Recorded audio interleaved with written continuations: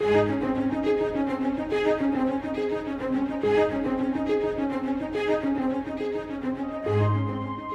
to the Enjoying the Journey broadcast with Scott Pauley. For the next few moments, we look to God's Word to discover simple Bible principles that will help us to live the daily Christian life and to enjoy the journey.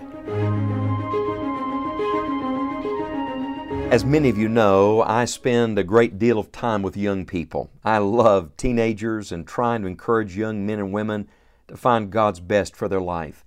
One of the things that has troubled me so much and frankly has led me to do this study with you this week on what God has to say about alcohol is seeing so many young people getting off course on this matter. Did you know that 1/5 of 8th graders report having been drunk at least once? They tell me that 1 out of 2 8th graders has at least tried alcohol. Think about that. 3 out of 4 students have consumed alcohol by the end of high school. 4 out of 5 college students drink. Half of them are heavy drinkers. They tell me that 1/2 of young people who begin drinking before the age of 14 later become alcohol dependent. This is an issue that we need to get settled, not only for us, but for the generation following us.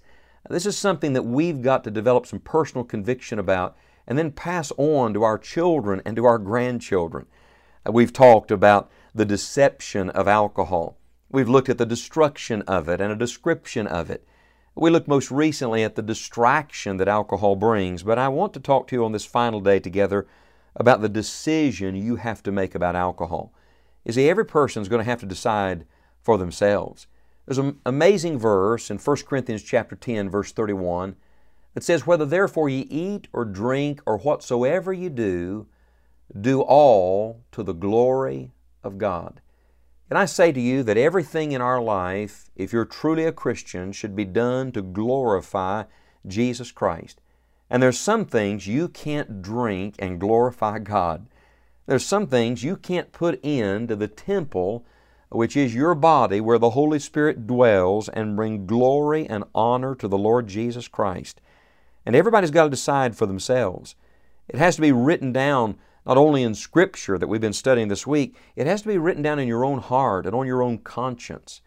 When I was just a very young man, I sat in a meeting where a man came and talked about the wickedness of alcohol and all the evil things that it produced.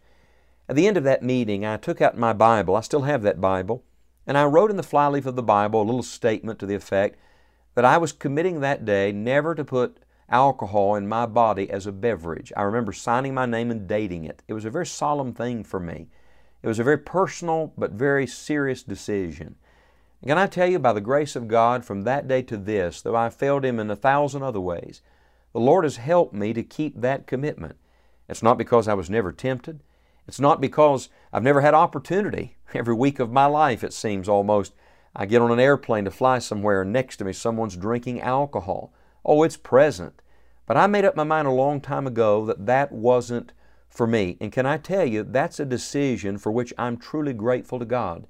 And I want to challenge you, as we've studied this week, to come to that same decision in your own heart and life.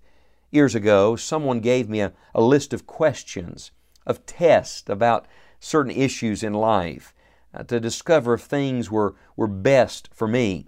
On that list were things like, are you willing to do what's right once you know? Does it agree with what the Bible says? Do you have the leading of the Holy Spirit? Does it please God? Can you do it in the name of the Lord Jesus? That's a thought. Can you give God thanks for it? Does it bring glory to God? Does it offend others? Are you fully persuaded that it's right? Helpful questions to examine every issue with. Several years ago, I was reading through the book of 1 Corinthians, and I came across a statement the Apostle Paul gave that was so helpful to me. In 1 Corinthians chapter 6, verse 12, he refers to things that some people would say are lawful. And he says, "But I will not be brought under the power of any." For the record, I believe that drinking liquor is against God's law. I believe it's against God's Word. But there are some people that say, oh, we think that there's room for disagreement on this. But listen to the end of Paul's conclusion. He said, "But I will not be brought under the power of any." I think one of the great questions we all have to ask and answer about alcohol and every other thing in life is this question: will this thing control my life? Will this thing exercise authority in my life that only Jesus should have? You see, nobody and nothing should control you but Jesus Christ. Your appetites should not control you. As a matter of fact, the Bible talks in Philippians 3:19 about those whose God is their belly and who glory in their shame. That's a description of people that live without God, with no regard for God. You should not make your decision about alcohol based on what is culturally acceptable. You should make your decision based upon what is biblically true. What does Jesus want? Not what is everybody else doing. All of your life, there are going to be questions that come up, habits of life and things to deal with. Anything you can't live without becomes your master. In every life, somebody's the master and somebody's the slave. Romans 6 talks a great deal about this, so choose well. Do you want to be a slave to drink, or do you want to be a bond slave of Jesus Christ? Do you want to live under a tyrant, which is sin, or do you want to live under a good and gracious and loving King, which is Jesus Christ? Friend, the most important decisions in life are not made at the moment of temptation, they're made in advance. The most important decisions in life are not made in the heat of the moment where some friend is passing you a beverage in some place where really you shouldn't have been to start with. The most important decisions in life are made much in advance of that. And this is not just for young people, this is for all people. If you love Jesus Christ and you don't want to be in love with this world, I'm talking to you right now. Would you at this moment determine today that by the grace of God, you're going to decide not to let something into your life which would pull you away from what Jesus Christ has for you? Whether therefore ye eat or drink or whatsoever ye do, do all to the glory of God. I want to challenge you to read through these scriptures again that we've studied this week, to meditate on them, to pray, to search your own heart, to let God deal with you.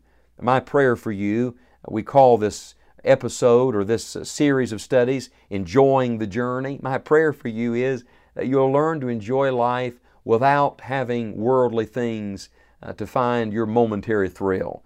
If you really want to enjoy the journey, learn to live as a Spirit-filled Christian. Decide today you're not going to be drunk with wine, you're going to be filled with the Holy Spirit, because then and only then can you truly enjoy the journey.